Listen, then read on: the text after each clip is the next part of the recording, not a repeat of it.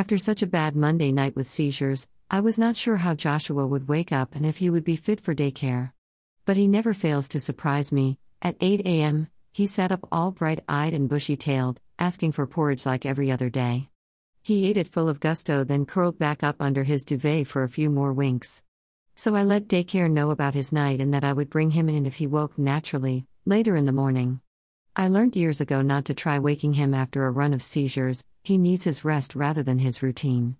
So I planned a nap too, like a new baby. The best thing to do is sleep when they do, but despite my exhaustion, I could not sleep. I was disappointed as I had planned a collie walk with my best friend during the daycare hours, but now it had to be postponed. She was unable to leave her elderly mother and had also had no sleep, so we were a drowsy pair of sleep-deprived carers. Joshua awoke around 10, pretty perky, so I dressed him and told him that we were going in the car to see Nikki. He was very keen. So I dropped him off an hour later than usual and warned them that he needed a quieter day to recover from his ordeal the night before. But as I left, after several bear hugs, he was happily flashing his tummy at his concerned carers. So I drove the 10 minutes to my friend's mum's house, where we crept about as she had just gone to sleep, having also been awake most of the night. We had a hot drink together and consoled each other about our lack of walking in the woods. My friend is very torn as her mum needs her, but she also works full-time and has a son currently doing GCSEs, so there are a lot of demands placed on her. Now that I do not work and Joshua is an only child, he is my only real commitment, so if he needs me to stay up all night with him, I can do these days more easily than in the past, when I was juggling deadlines and client meetings too.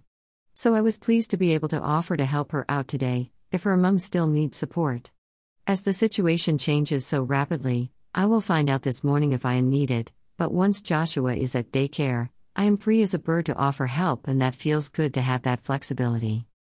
A carer's life is not always an easy one, and you need a team of backup carers in order to make it work. I am very fortunate in that there are two of us at home with Joshua. I really feel for the single parents who are out there, as it can be relentless. Joshua now goes to daycare 4 days a week, so we have 6 hours break from each other on those days, and once a month, we are also blessed with 24 hours of respite. But in addition to those people who have to support me, I am also blessed with a best friend who will drop/move everything to help out, as she proved when she had Joshua overnight for us recently, when I had to dash to hospital to be with my husband.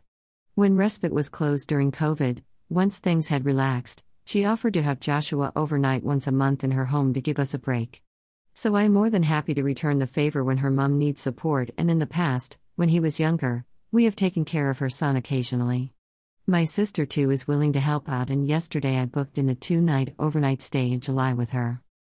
It is when there is no backup team or strong social worker in the background, when carers can crumble, and I am delighted to be surrounded by a great support system, so I feel very fortunate.